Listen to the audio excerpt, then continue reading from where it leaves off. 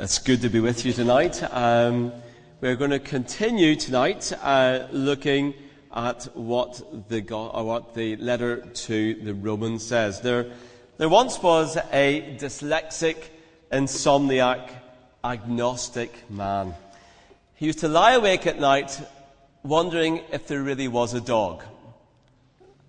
And we do not have to worry about if there really is a dog. There is one, and neither do we have to worry about if there is a God, because there definitely is one as well. And in the early chapters of Romans, Paul has been unfolding the full meaning of God's love through the gospel message.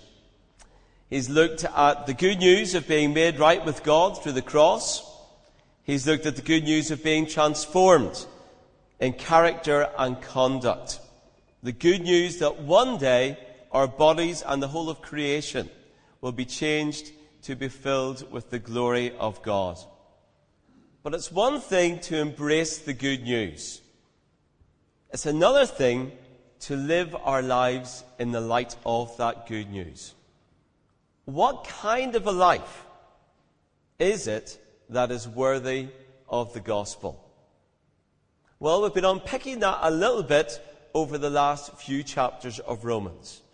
And we saw that there is a life of worship that is in response to that good news of God's message. A life lived out mindful of chapter 11. And there you have the doxology. Have you ever come upon anything quite like this? Extravagant generosity of God. This deep, deep wisdom. It's way over our heads. We'll never figure it out. Everything comes from Him. Everything happens through Him. Everything ends up in Him. Always glory. Always praise. Yes, yes, amen. That's the doxology, and that is a life that we're called to, mindful of that, worshipping constantly. But then secondly, we see that from the first part of chapter 12, and this is what Steve took us through last week, we are to recognize and to use the spiritual gifts that God has given to each of us. And one of the best known passages from the book of Romans, and possibly from the Bible, offering our bodies as living sacrifices, holy and pleasing to God. Our spiritual act of worship, being transformed by the renewing of our minds, testing and approving what God's will is, not thinking of ourselves more highly than we ought, and using the different gifts that God has given us for the building up of His body, our church here and the church global. That's living a life in relation to the love shown through our gifts. And this week, in Romans 12, 9 to 21, we're going to consider a life lived in relation to the gospel, both in relation to our friends and love in relation to our enemies. So that's where we're going to. Dave read for us the chapter at the start of the section that we're going to look at here. Love must be sincere. Hate what is evil, cling to what is good. And you have it there in front of you, so do look through that, and that's what we're going to go through and unpick bit by bit. 1 Corinthians 13:3 says, no matter what I say, what I believe, and what I do, I am bankrupt without love. Life is all about love, because God is love. The most important lesson God wants us to learn is how to love. And that's what Paul now unravels for us here, and he shows us the ingredients of what love should look like in our relations with each other, both here in Kirkpatrick and in the communities of people that we're connected to in family life, friendship groups, and beyond. And God wants this love to be the real thing. Back in 2007, Bolton Museum paid almost £500,000 for this statue. It was of the ancient Egyptian princess Armana. it was supposed to be 3,500 years old. But after 3 years of it being on display in the Bolton Museum, they worked out that it was in fact a fake, a fraud. And it had been made at the bottom of a garden, in a garden shed, by a guy, and his parents, his elderly parents, George and Olive there, both in their 80s, had passed it off and had organised the sale of this statue and many other statues like it, netting the family almost £1 million over 20 years. Now, eventually, it was discovered as being a fake. And in 2007, Greenhalgh was jailed for 4 years, and his parents received suspended prison sentences. And his elderly parents admitted to selling their son's work and making a packet from it. What looked real initially was exposed eventually as a fraud. And Paul recognizes in this section that we're looking at this evening the potentials for believers to also have the whole theological thing worked out in their minds, being as sound as a pound, but the love that they're showing often being exposed as being fraudulent as the example here of the Armana princess. Jane's mum makes soup, and the grandchildren are all told it has a secret ingredient. And the secret ingredient of her soup is that it's made with love. So what are the secret ingredients of our loving relationships with each other? Well, Paul spells it out clearly for us, and he shows us what the secret ingredients are supposed to be like for our lives. And the first one that he picks out is sincerity. Let's have no imitation Christian love. It's got to be without hypocrisy, he says. Your motivation and what you do can never be separated. If you have love in your mind for the person you are sitting beside, then that will change the way that you operate with them. But if you have no love, no real love, if your love for them is false love, it will start to be exposed as a lie in your behavior that you show to that person. If we let hypocrisy creep in, love ceases to be love and becomes something really quite nasty, grotesque, manipulative, competitive, and a pretense. We can't love people from behind a mask. Our love needs to be true. Love and truth go hand in hand. The second ingredient that Paul picks out here is discernment. Now, some of us are naturally good at discernment. I work in a school, and I'm often involved in pastoral issues where good kids end up making really poor decisions because they haven't discerned the nature of their companions or the consequences of the choices that they're making. We are called to work at being good at discernment, discerning what is good and what is not good. And we need to allow God's Spirit to help us if we're not naturally good at that. We have to hate what is evil. When love encounters what is evil, it does not participate in it. It dares to confront the person involved and inspire them to behave in a right way. In order to repel what is evil and cling to what is good, you have to be able to tell the difference between them. So love shows discernment. The third ingredient that Paul picks out for us is devoted affection. Now, I once had a scruff of a little dog called Maisie, and she followed me everywhere I went.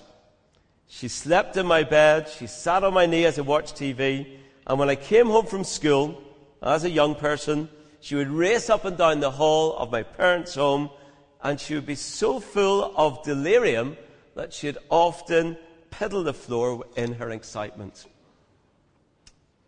Now, that is a picture of devoted affection. Now, hopefully, it'll not quite be expressed in the same way here in Kirkpatrick. It would be a kind of messy consequences if it did, but Paul is saying quite clearly that there has to be an affection that binds members of the community of believers together in the same way as real love and affection bind a family together. Now, we all know that family relationships can be challenging. I have 3 brothers and 3 sisters, and I know what challenges that can pose in terms of harmony in the home. Relationships with in-laws or parents or kids or siblings are often demanding. But like it or not, we are members of the one body, of this family. And every one of us is a vital member of this family. We need each other. So we must make every effort to drench each other with tenderness and with kindness.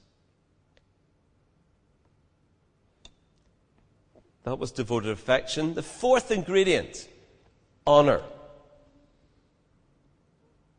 Whenever you read commentaries on this, you very often discover a bit more insight into what the original words mean. And whenever you read the commentaries about this word honor, suggesting that we outdo each other in showing honor to each other, almost like a competition between each other. You'll never be able to despise people if you honor them. Rather, we are to listen. If you honor them, we are to listen when somebody speaks and give his or her words careful consideration. We must allow others to disagree and respect their opinions, not beat them down with our own enlightened ones. We are to treat others' feelings with care and show real gratitude for them. The fifth ingredient is enthusiasm or passion. Well, there was a little bit of passion going on this morning as Dave celebrated Palm Sunday in more ways than one. Now, there is passion that is called for in our relationships with all the believers. Real enthusiasm. It's the opposite to lethargy and indifference.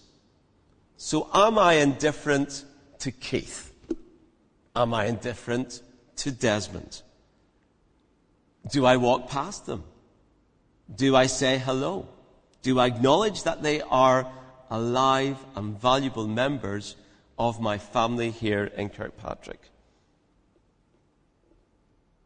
That is not how we are called to be. We are called to literally boil over with enthusiasm for each other. It's great to be here with you tonight. It's super to see you. And it's lovely whenever you come across people that show you that level of commitment and affection and just pleasure in seeing you and being with you whenever you meet them. It's a lovely thing, and that is supposed to be the mark of all of our relations to each other. Do you feel excited about being beside who you are beside tonight? Well, we should be. That's what we're called to be. Our sixth ingredient, patience in difficult times.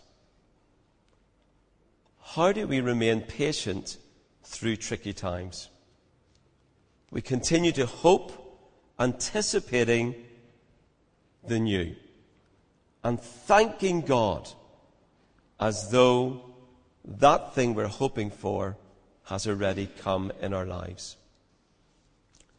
We continue to stick at our Christian life and count our blessings, even though we may feel discouraged, and all the while we devote ourselves to prayer. Charles Swindoll, in his book, which is a study on Romans called Insight on Romans, states, these qualities of love are indispensable. When people can hope together, remain relentlessly devoted to one another and to Christ, and talk to the Father on one another's behalf, nothing can tear their community apart. The seventh ingredient, generosity. Love isn't stingy. If we love others, we will want to contribute to the alleviation of their material needs. Love gives even when it hurts. It shares money freely, even if things are getting really tight at the end of the month.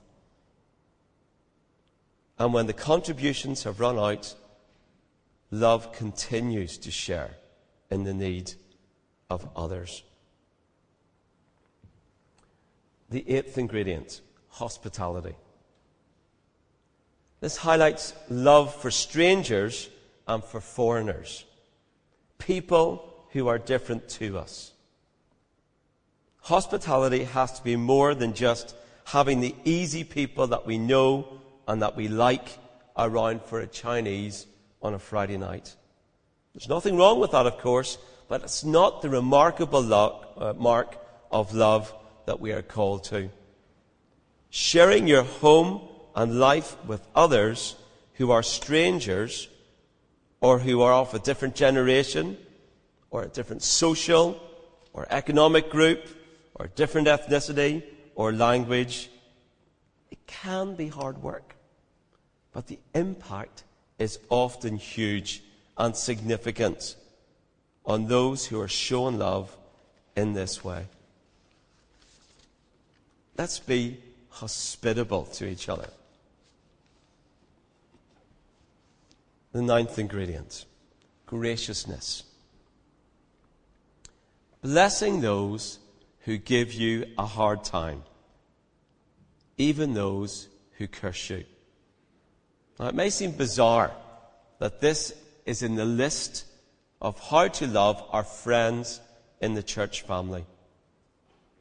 Yet it is disquieting, the number of reports from churches where bitterness and disagreement have resulted in splits and a very public show of hate rather than love.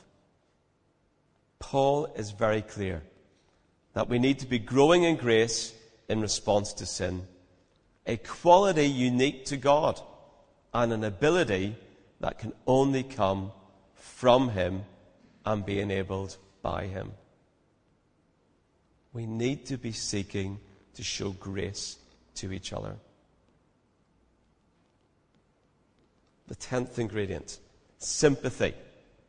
Love never stands aloof from people in their hard times or in their rejoicing. Standing with people in every aspect of their lives. It's such a potent encouragement for them, but also such a counterculture signpost for others who are looking and observing the church from outside. And the alternative?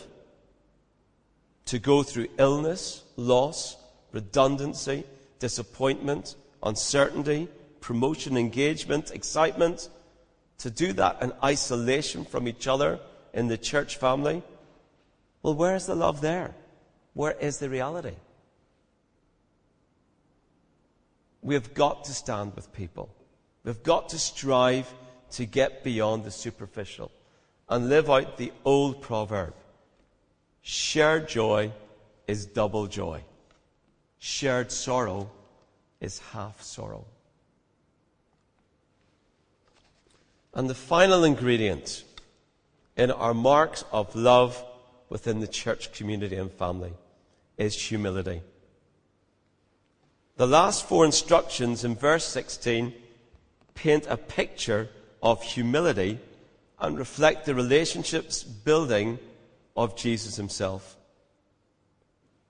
When the verse opens with live in harmony, it's not instructing us to live as clones of Christoph or Edna or Dave or Steve, somehow speaking a same pre-written script on every subject. But it does remind us that we are of the same purpose. Even if our perspectives and approaches are different, we are to seek understanding before demanding to be understood, to find common ground with others without sacrificing truth, to treat others' thoughts with high regard. Jesus, as we will be thinking about over this next incoming week, climbed down from his heavenly place to suffer the humiliating death of a criminal for us. So where are our grounds to think of ourselves as being right on and more enlightened or more sophisticated in faith than other people? It's ridiculous, divisive and destructive to be proud of ourselves in any context. And added to this, it is anti-Christ, anti the nature of Christ. We are to be Christ-like, seeking out people on the fringes and risking embracing them. With the mindset of Christ working in our hearts and minds and actions, there'll be no place for smugness, but people will notice. Coming to church at Kirkpatrick is a good experience.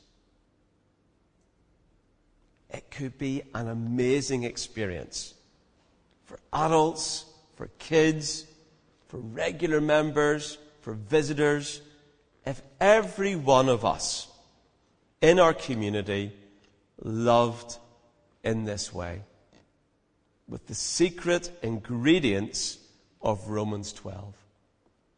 Sincerity, discernment, devoted affection, honor, enthusiasm, patience, generosity, hospitality, graciousness, sympathy, and humility. Love for the community of believers. But maybe even more demanding is the final section of this chapter. The last 5 verses. Love for your enemies. In verse 17 it says, do not repay anyone evil for evil. Be careful to do what's right in the eyes of everyone. If it is possible, as far as it depends on you, live at peace with everyone. Do not take revenge, my dear friends, but leave room for God's wrath. For it's written, it's mine to avenge. I will repay, says the Lord. On the contrary, if your enemy is hungry, feed him. If he's thirsty, give him something to drink. In doing this, you will heap burning coals on his head. Do not be overcome by evil, but overcome evil with good. Let's be honest. We all have people we don't like. And there are probably more who don't like us. We can imagine what they're saying or thinking or doing against us. And if you're anything like me, if there's people like that you can identify in your life, you'll spend a fair bit of time imagining them getting their comeuppance and even discreetly helping justice along. And where the opportunity presents it, getting your own back. As Jane and I were chatting about this passage, she told me the principle this morning that Brother David Jardine, that she's been spending a bit of time with on the Healing Ministries course, espouses if somebody has harmed him or been negative about him. And what he does is he consciously, every time he thinks about them, blesses them. And he blesses them and blesses them and blesses them, until the motivation to curse them is completely overturned.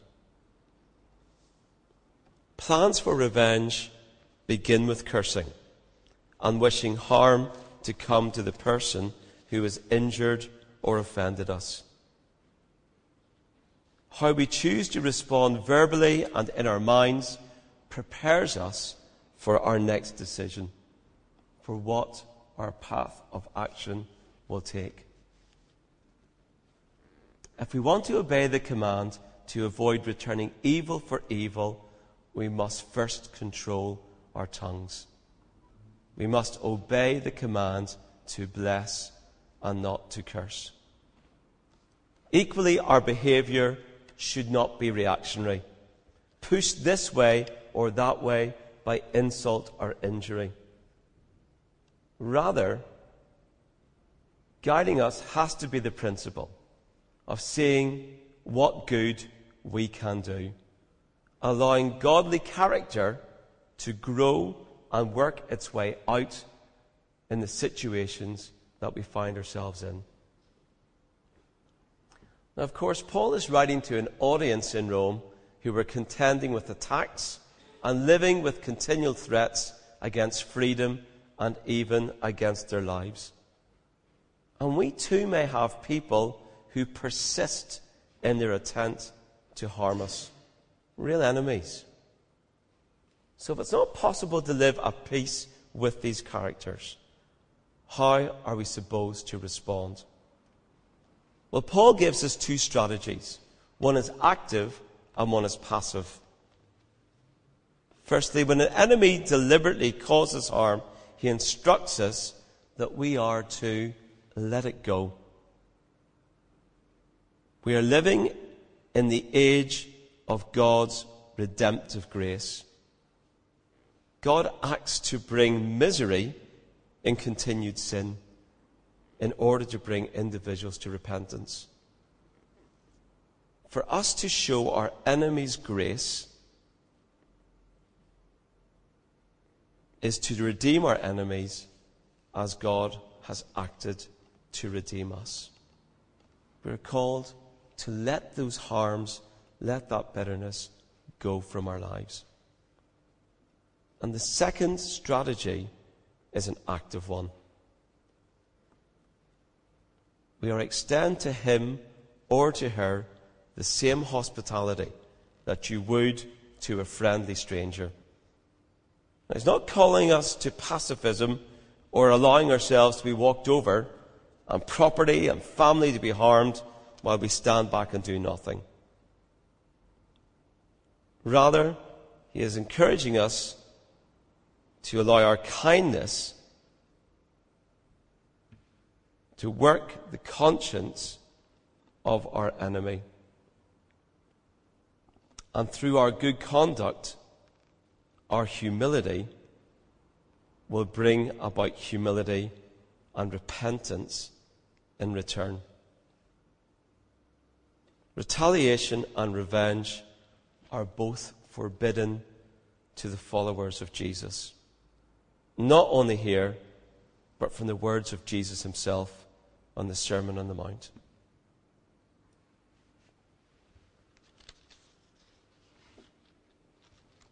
Who are our enemies? How are we going to respond to them? Well, in verse 21, the final verse of the chapter, it comes to a head. Don't be overcome by evil, but overcome evil with good. There are many people who have exemplified this truth in our lifetime. For some of us, we will remember Martin Luther King Jr. Some of us, we will remember Corrie ten Boom. Most of us will know Nelson Mandela. Some of us will know Helen Roosevelt. But here in our own province, let me just remind you of the story of Gordon Wilson. He was the father of Mary Wilson, one of the 12 victims of the Enniskillen Remembrance Day bombing. He was a man of great Christian faith. He attended Enniskillen Methodist Church. He came to national and international prominence with an emotional television interview he gave to the BBC the same evening in which he described his last conversation with his daughter, a nurse, as they both lay buried in rubble after the bomb blast. This is what he said in his television interview. He described with anguish his last conversation with his daughter and his feelings towards her killers. She held my hand tightly and gripped me as hard as she could. She said, "Daddy, I love you very much." Those were her exact words to me, and those were the last words I ever heard her say. To the astonishment of listeners, Wilson went on to add, "But I bear no ill will. I bear no grudge. Dirty sort of talk is not going to bring her back to life. She was a great wee lassie. She loved her profession. She was a wee pet. And she's dead. She's in heaven, and we shall meet again. I will pray for these men tonight and every night." As historian Jonathan Barton recounts, no words in more than 25 years of violence in Northern Ireland had such a powerful emotional impact. On many occasions, he met with members of Sinn Féin. He met once with representatives of the Provisional IRA, seeking the reasons for the bombing that day. He also met several times with loyalist paramilitaries in an attempt to persuade them to abandon violence. A legacy of reconciliation. That's it. That's what Paul is talking about here. The redemptive power of love, in which Gordon Wilson believed with all his heart and mind and strength. Martin Luther King Jr. once wrote from prison on this very same subject. Do not be overcome by evil, but overcome evil with good. To hate causes a chain reaction of evil. Violence gives rise to violence. Hate gives way to hate. Hate injures the victim just as much as the perpetrator. Love is the only force that's capable of transforming an enemy into a friend. And Martin Luther King Jr. spoke those words from experience of living them out. Who are you bitter against? What destructive power are you allowing anger and resentment to grip your life with? Love for those who, like us, is ordinary. Love for those who are like us puffs up our pride. Love for those who are unlike us is extraordinary. Love for those who don't like us, that is revolutionary. We are God's master plan. Not overcome by evil, but overcoming evil with good. Let's rise to the challenge and look to His Spirit to keep equipping us and transforming us. I'm going to spend a bit of time just reflecting on the quality, the ingredients of love in our own lives, and reflecting on that master plan, overcoming evil with good. As we just watch and listen to the screen, let's spend time just reflecting on God working those in and through our lives, and pray how we can make that come to truth and reality in our community and in the lives that our community touches beyond.